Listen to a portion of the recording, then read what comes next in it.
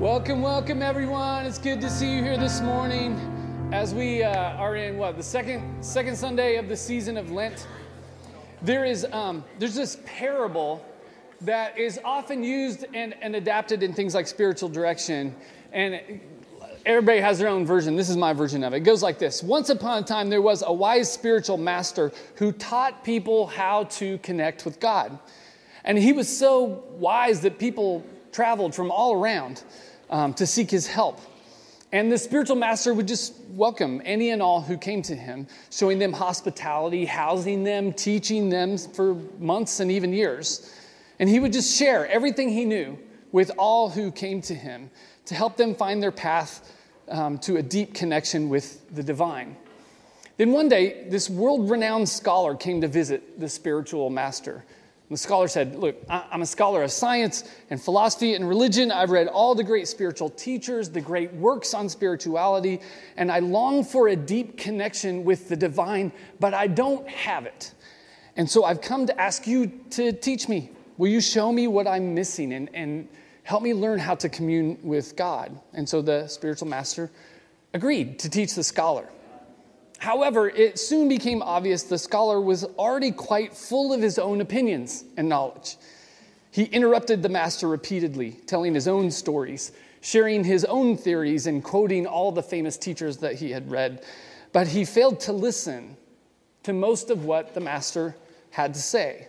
And after many failed attempts to help the scholar learn what he was missing, the master calmly suggested they should take a break and have some tea. No commentary in there about just how bad it was getting for the spiritual master, like if he was about to hurt somebody or if this was a norm. But he boiled the water, put the kettle and the cups on a tray, and set them on a table in front of his guest, and put tea leaves in the scholar's cup and poured the water in from the kettle. But when the cup was filled, the master just kept on pouring until the cup overflowed into the saucer, and then the tray, and then the table and the floor, and eventually even onto the scholar's robes, at which the scholar cried, Stop, the cup is already full. Can't you see? And of course, the master said, exactly. You are like this cup, so full of ideas and knowledge and opinion. Nothing more will fit in. There's no space for God. All we're doing right now is making a mess. So come back to me with an empty cup, and then I will teach you how to commune with the divine. One of the central claims of the Christian tradition is this idea that human beings are born with an innate capacity to commune with God. It's like ordinary people can encounter God just in the midst of ordinary everyday life. And we may not be able to see God with our eyes, but we have the capacity to experience God and discern God's presence and even God's will for our lives. But most of us don't. For most people living in just like a contemporary American society, this capacity for God goes largely unused and unexplored. And that's really the tension that I want us to explore through our text for today. We all have the capacity to know God, to commune with God, but for most of us, most of the time, we have no significant connection with the divine. And there are reasons for this. The reasons have to do with just the way we are as human beings, but also with the way God is as God. Let me see if I can explain this. So the way we are as human beings that limits our connection to the divine is mostly about what the parable explains. It's about our cup being so full that there's no space for God. This happens in a lot of ways. You need to look no further than the fact that when we're in real crisis and feel just empty and desperate, suddenly God is pretty easy to find. But there are reasons. There are things that fill us up. There's our time and attention, is already full. We're busy and distracted. We're constantly entertained. And so there's little time to sit and be still and connect with God. Our imagination is full as well. If you remember last week we talked about our working model of reality that's highly defended. It's mostly become, in modern society, disenchanted our model of the universe. Science has kind of triumphed over religion as the arbiter of what's officially true, and we're kind of losing our imagination for how to even recognize life's, you might say, immeasurable qualities or realities. So our working model is already full of a lot of knowledge, has little room for God. And sadly, most religion has become similar. It's so full of answers and arguments, right? And religion, since the Enlightenment period, really has tried to be like science, with a lot of arguing and proving our point in this constant fight that's sometimes called our information is better than your information. Like this is what theologians do. And there's no room then for mystery and wonder and awe.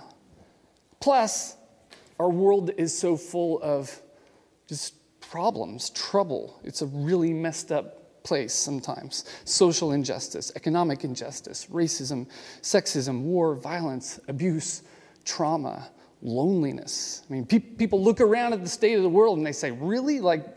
There's a God who is watching this and not intervening? I don't even know if I want to commune with that God.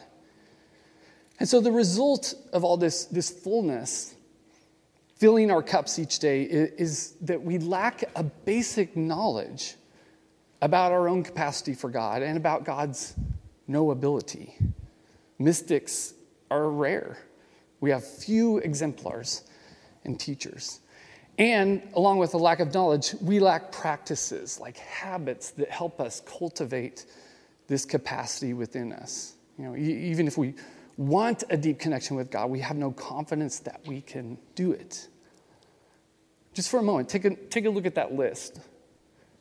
It's not like a comprehensive one. It's a pretty good list, I think, of things that are true about just the way we are as humans that keep us from connecting with God. I wonder if there's one or two that really stick out to you. You might just kind of flag those in your mind.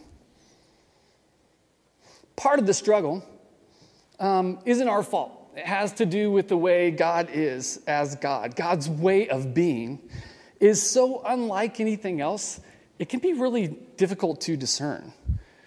Theologians often will say God is wholly other. That's the language. God's way of being is just unlike any other way of being. And humans, we have this thing where we have trouble recognizing anything that's not like us. And so we sort of project ourselves onto God. And so God becomes, like a superhuman, just like the same as us, but without all of our pesky limitations. Or else we just default to a previous model and imagine God as kind of like one of the Greek gods, like a supreme being. We have to always keep in mind, the Latin Bible dominated Christianity for 1,100 years. And the name for God in the Latin Bible was Deus, D-E-U-S. It's one letter different from Zeus, right? Z-E-U-S, the supreme Greek God. That is where the Western concept of God began. And it's wild, man. Most Americans who believe in God have never moved far beyond Zeus, throwing lightning bolts from on high, right? And either for us or against us, and hopefully, destroying our enemies, which is just pretty much everybody who's not like us. But God isn't like either one of those concepts. And so if we worship or have a connection to that God, we're communing with an idol or with a projection.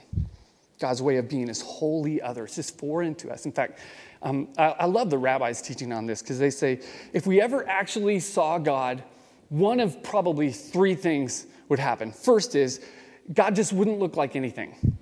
What we saw would be so foreign, we couldn't even apprehend it as God, which I think that's probably what would happen.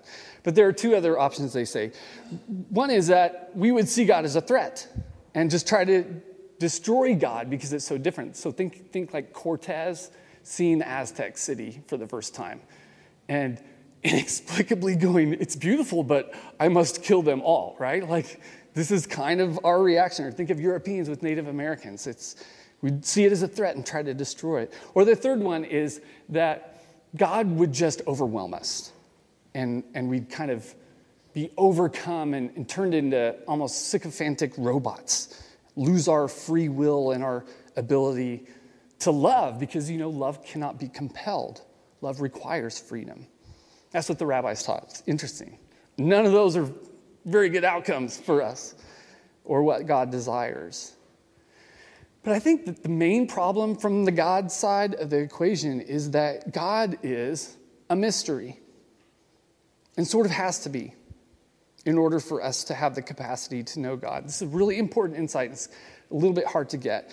God must limit God's self so as not to just completely overwhelm us at the point of encounter with humanity. Because God is infinite and we are finite. So anytime the infinite touches the finite, it does not work out well for the finite. I mean, think of like a hurricane meets a house of cards, right? That's about how that will go down. It does not go well for the house of cards. And so a direct encounter with God would likely just overwhelm and destroy us. So God comes to us disguised in weakness and shrouded in mystery. God limits God's self. It's kind of like when you're playing with a toddler, playing a game with a toddler.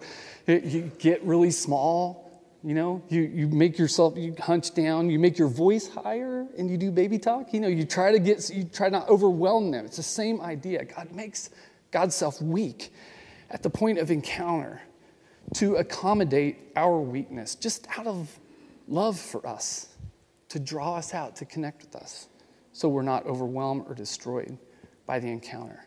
So there's a sense in which our very capacity to encounter God depends on God existing as a mystery.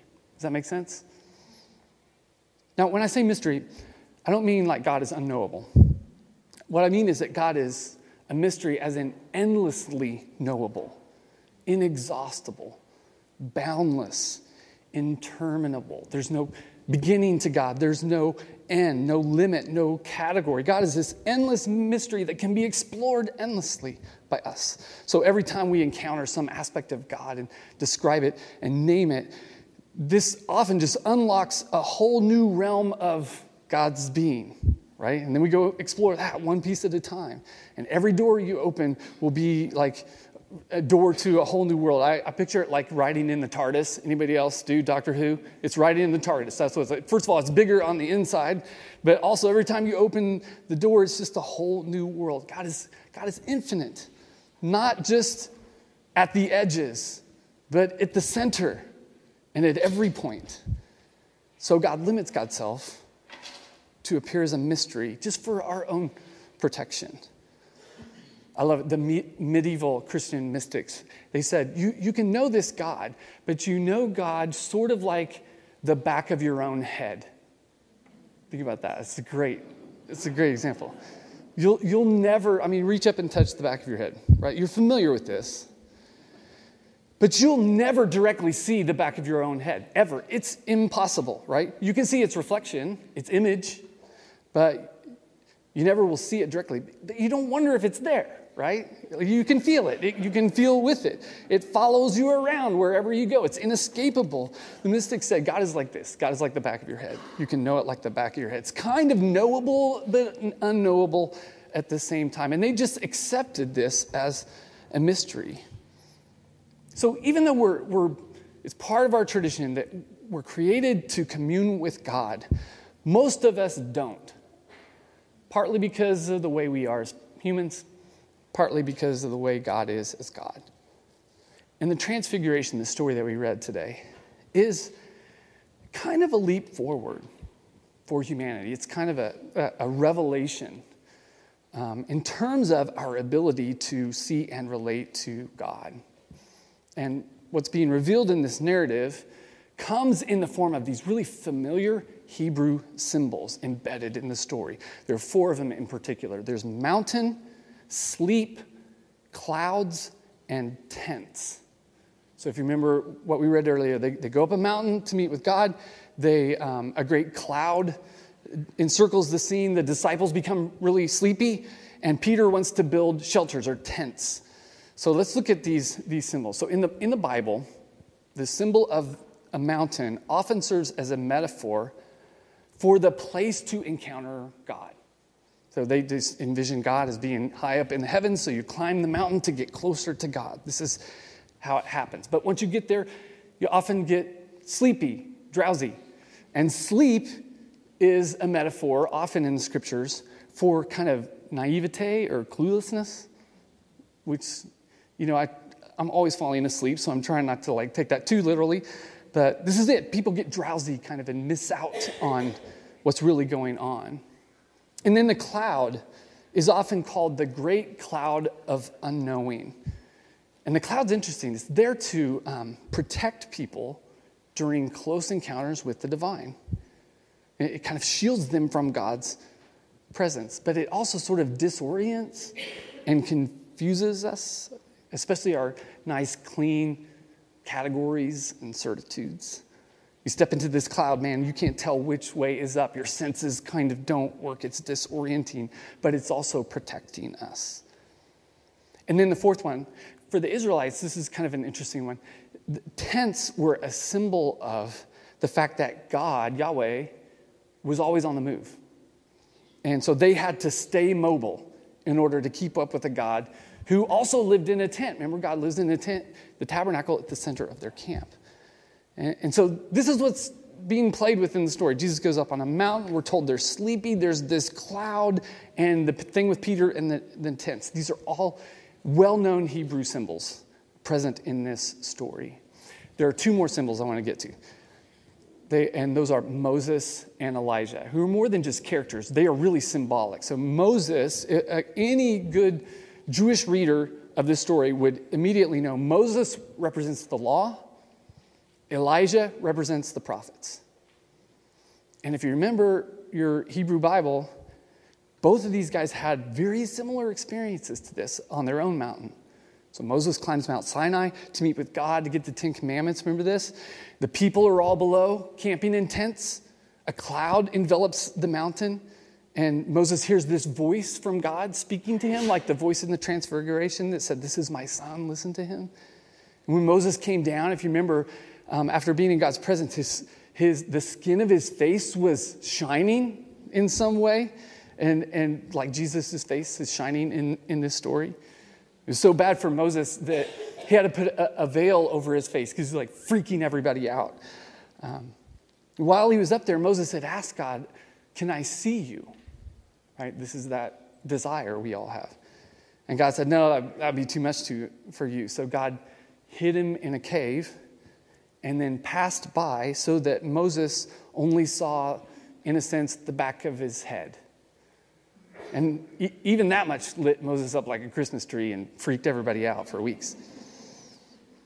Years later, Elijah climbed the same mountain to meet with God, and the Lord did the same thing, hid him in the mouth of a cave so that God could pass by. Remember that stories where there's the wind, the earthquake, the fire, they all rip through. But when the Lord showed up, was present to him, it was in the silence, the still small voice.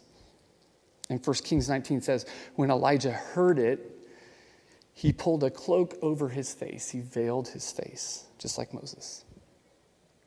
Then fast forward to our text. Jesus took Peter, James, and his brother John and led them up a high mountain by themselves. And he was transfigured. It's morphao. It's where we get the term morph. He was morphed, changed before them. And his face shone like the sun, and his clothes became bright as light. Suddenly there appeared to them Moses and Elijah talking with him. Then Peter said to Jesus, "Lord, it is good for us to be here. If you wish, I will set up 3 tents, one for you, one for Moses, and one for Elijah." And for 2,000 years, people have just been shaking their head at Peter for this little move. He wants to build skene. That's the word. It means tent or shelter or dwelling or tabernacle. And whenever I read this, I always think of there was this kid in my youth group who, when I was a little kid, when I was in middle school and high school, every time we were driving home from church camp, he's the one who was like, "Well, you guys, why can't we be this way all the time?" Right? Did you have that guy in your youth group? That's Peter in the story. He wants to bottle the lightning, right? Contain God, contain the experience. Just camp out there on the mountain. But God is wild and free and mysterious and cannot be contained. This God lived in a tent for years. And even when they wanted to build this God a house, God resisted. This word skene, it has a kind of an interesting history. It's the same word in like the Greek version of the Hebrew Bible. It's the same word used for the Jewish festival of booths or tabernacles. It's a festival where they spend a week camping out in tents to remember the wilderness, how God led them. And this was teaching them they have to be nimble, right? They had to live in tents because their God's always on the move. So Peter's suggestion here is kind of not what this symbol tents are for. They're not for camping out. They're for staying on the move. The word skene is also used in the Gospel of John in this really famous verse, an important one theologically. It says, the word became flesh and skenaoed. It dwelt, it tented among us.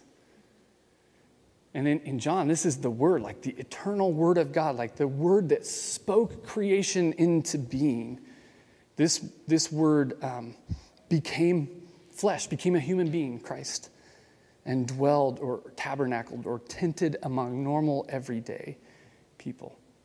So just think for a minute about what's being symbolized with these three characters who all join up in this fiery cloud on the mountaintop. You have Moses. Moses was a huge leap forward in the history of the people of God. Through him, people began to see God as dwelling with a people. Not so much individuals, but God lived in the tent at the center of a camp of these people. Through Elijah, there was another leap forward. Through all the prophets, really, the people of God learned that God dwells with the marginalized. God is with the least and the last and the lowly in like a special way. That's the prophets. And then through Christ, our tradition sees God as dwelling fully within a fully human person. Someone who's not essentially different from you or me. Shining through Christ, like unmistakably, profoundly. And this happened in a way that was still mysterious. And so it actually fits with the nature of God and the dynamics of God's own self-limitation. Definitely knowable and visible. The presence of God, it's discernible here.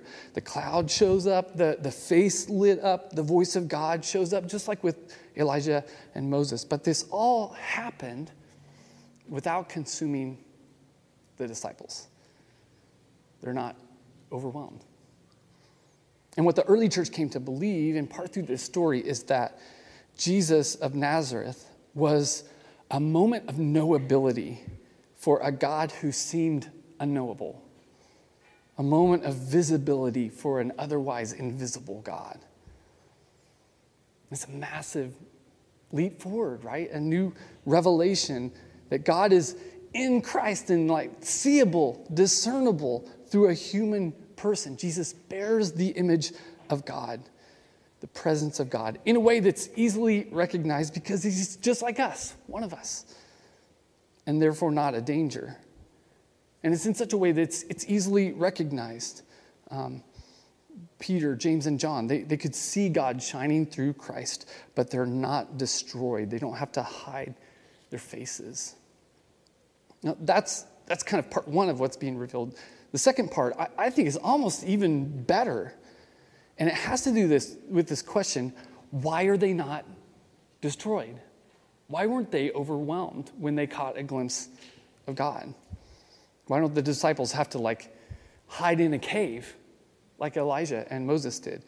Or why are their faces not frying? Why are they not overwhelmed by the encounter with the divine that they experienced in the presence of Christ that day?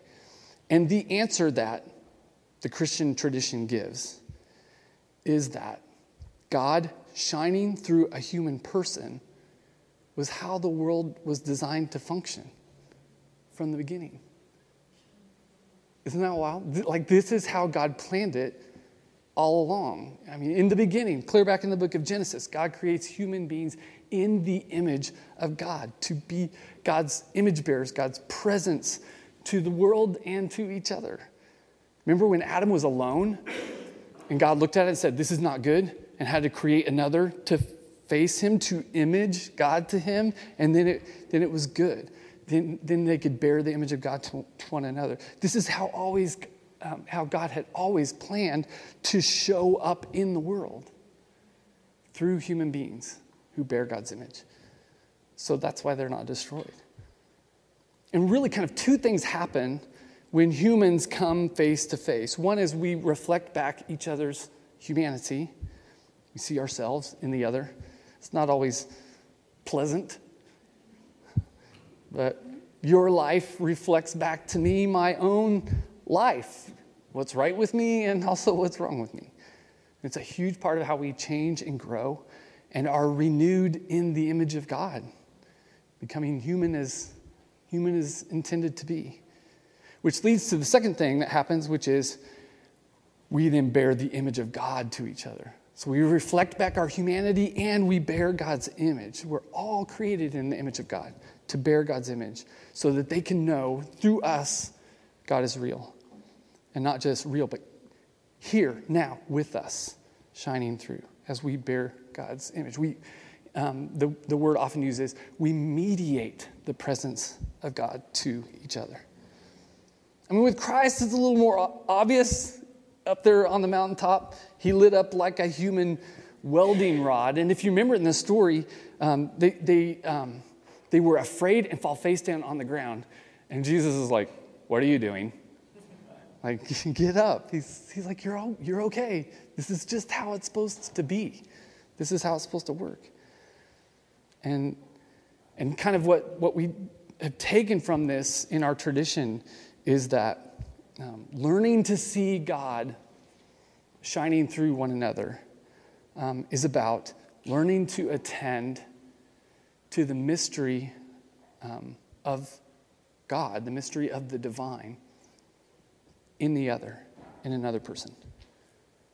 Peter, James, and John, they got closer to God than Moses or Elijah combined in their mountaintop experiences, but these guys weren't consumed because this is how God had always planned for things to work. And just one more chapter. So this is Matthew 17. Matthew 18, Jesus will say it explicitly. He says, for wherever 2 or 3 are gathered together in my name, I am there among them.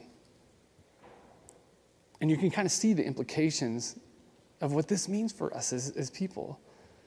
It means after the kind of the resurrection and ascension of Christ, our most consistent, immediate, and inexhaustible conduit to the divine is always the person sitting next to us, if we have eyes to see it. This always reminds me of that text from Paul in 2 Corinthians. He said, we who with unveiled faces all reflect the Lord's glory are being transformed into his likeness, right? In ever-increasing glory, Paul says, which comes from the Lord who is the Spirit. Like this is how it's supposed to work. We have these unveiled faces if we have eyes to see it. And the problem is the same problem we talked about in the beginning, that it's a reality that is still always shrouded in mystery, in this great cloud of unknowing. And so it can be difficult to discern and embrace. I mean, the upside is we don't have to go mountain climbing. That's not your jam. You're good. Or in a spiritual sense, we don't have to go to church camp. You know, we don't have to conjure up some mountaintop experience so we can say we've met with God. It's supposed to be way more boring than this, way more normal. We don't need a spectacular encounter with the divine.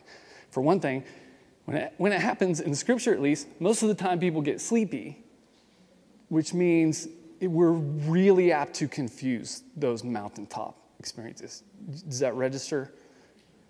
They're not that desirable because we usually fall asleep. We misapprehend them. They confuse us. We mistake things for God that aren't God. Or we'll be like Peter and try to, camp out there, or, be good capitalists and try to bottle it and sell it which churches all over do all the time. But this story teaches that most of the time, learning to see God just involves learning to attend to the mystery of the divine that's shining through the people around us. And if this is going to happen, part of what has to be transfigured for us is the way we view one another. It's a holy thing to be a person, a human being. And so we might want to be more intentional about our relationships, embed ourselves in relationships that help us see the image of God in others and in ourselves, and have this reflected back to us. Now, I'm not saying there's like some magic formula or even some particular way of doing this. The way you do it is just your way. Just be you. But be you, treating everyone you encounter as an image bearer, which involves a certain amount of reverence, you know what I mean? For the other person, for the role that they play in the world and in our lives, and for the way they can draw out even our own humanity and orient our lives and ourselves toward God. I mean, as Christians, we're supposed to be the ones who do this, who attend to the mystery of the divine, not in the mountaintop and the big thing, but in the ordinary people we come to, face to face with every day. It's kind of like God is hiding, but in plain sight, disguised as the neighbor. But it's not just a neighbor. Like we're used to that word, but it's like disguised as your boss, disguised as your children, your coworkers, disguised as like that annoying person, or even our enemies. And learning to do this is deeply human and humane and humanizing for us.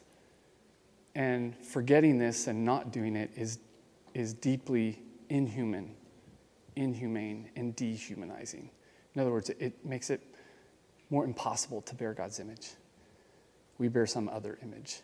And at the same time, I think it's important to remind ourselves that it's not like a new law, like a new kind of legalistic thing we have to do. Like, I'm realistic about this.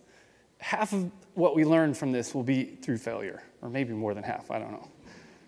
Like learning to love your neighbor or your boss or your enemy, seeing in them the image of God. It's the kind of thing that sounds great in theory, but in practice, it is really difficult to do.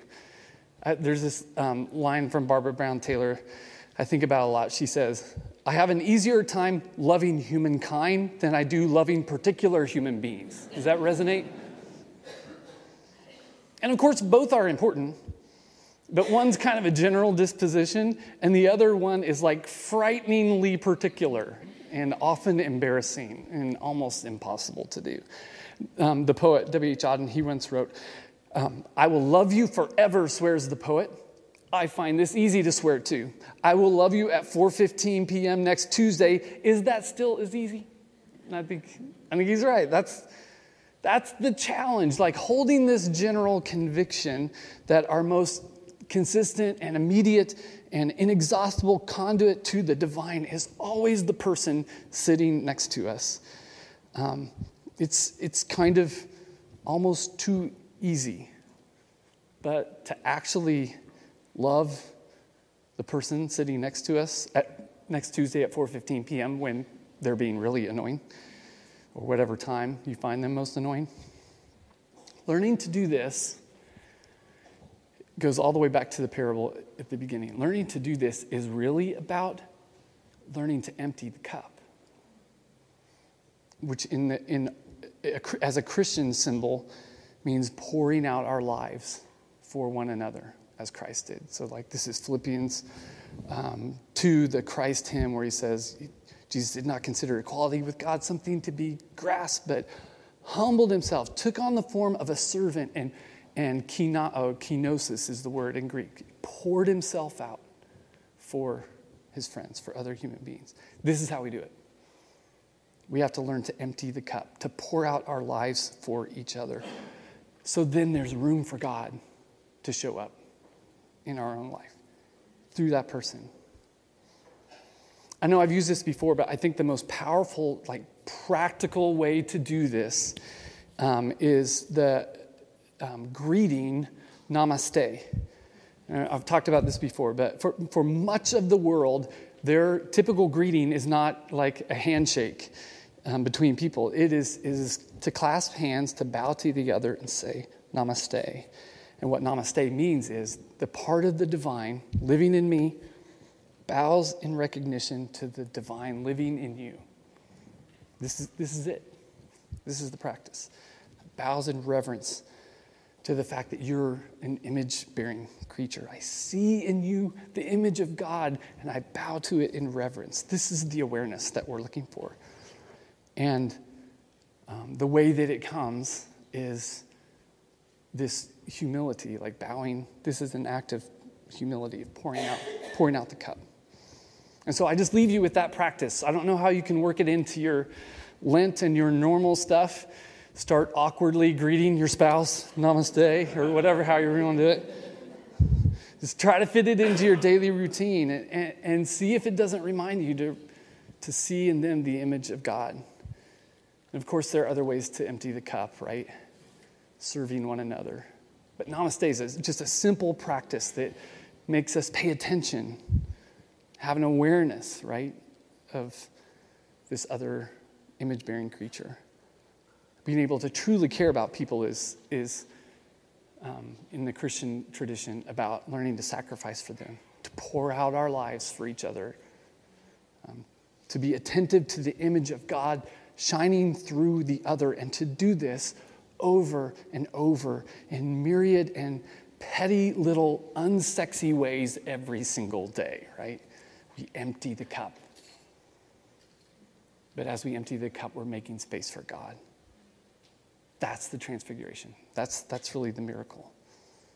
And the miracle is not that it happened on a hill in Palestine 2,000 years ago. It's that it can happen today, every time we greet one another.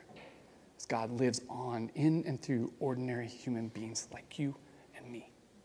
Amen? Let's pray. Oh God, we thank you for this story and for the reality that you want to be known by us. And that one of the big ways that this will happen is in our encounter with the other. Pray, God, that we would learn to empty the cup, pour out our lives for one another, and encounter you.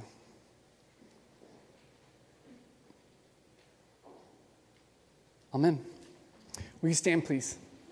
And we're going to receive communion.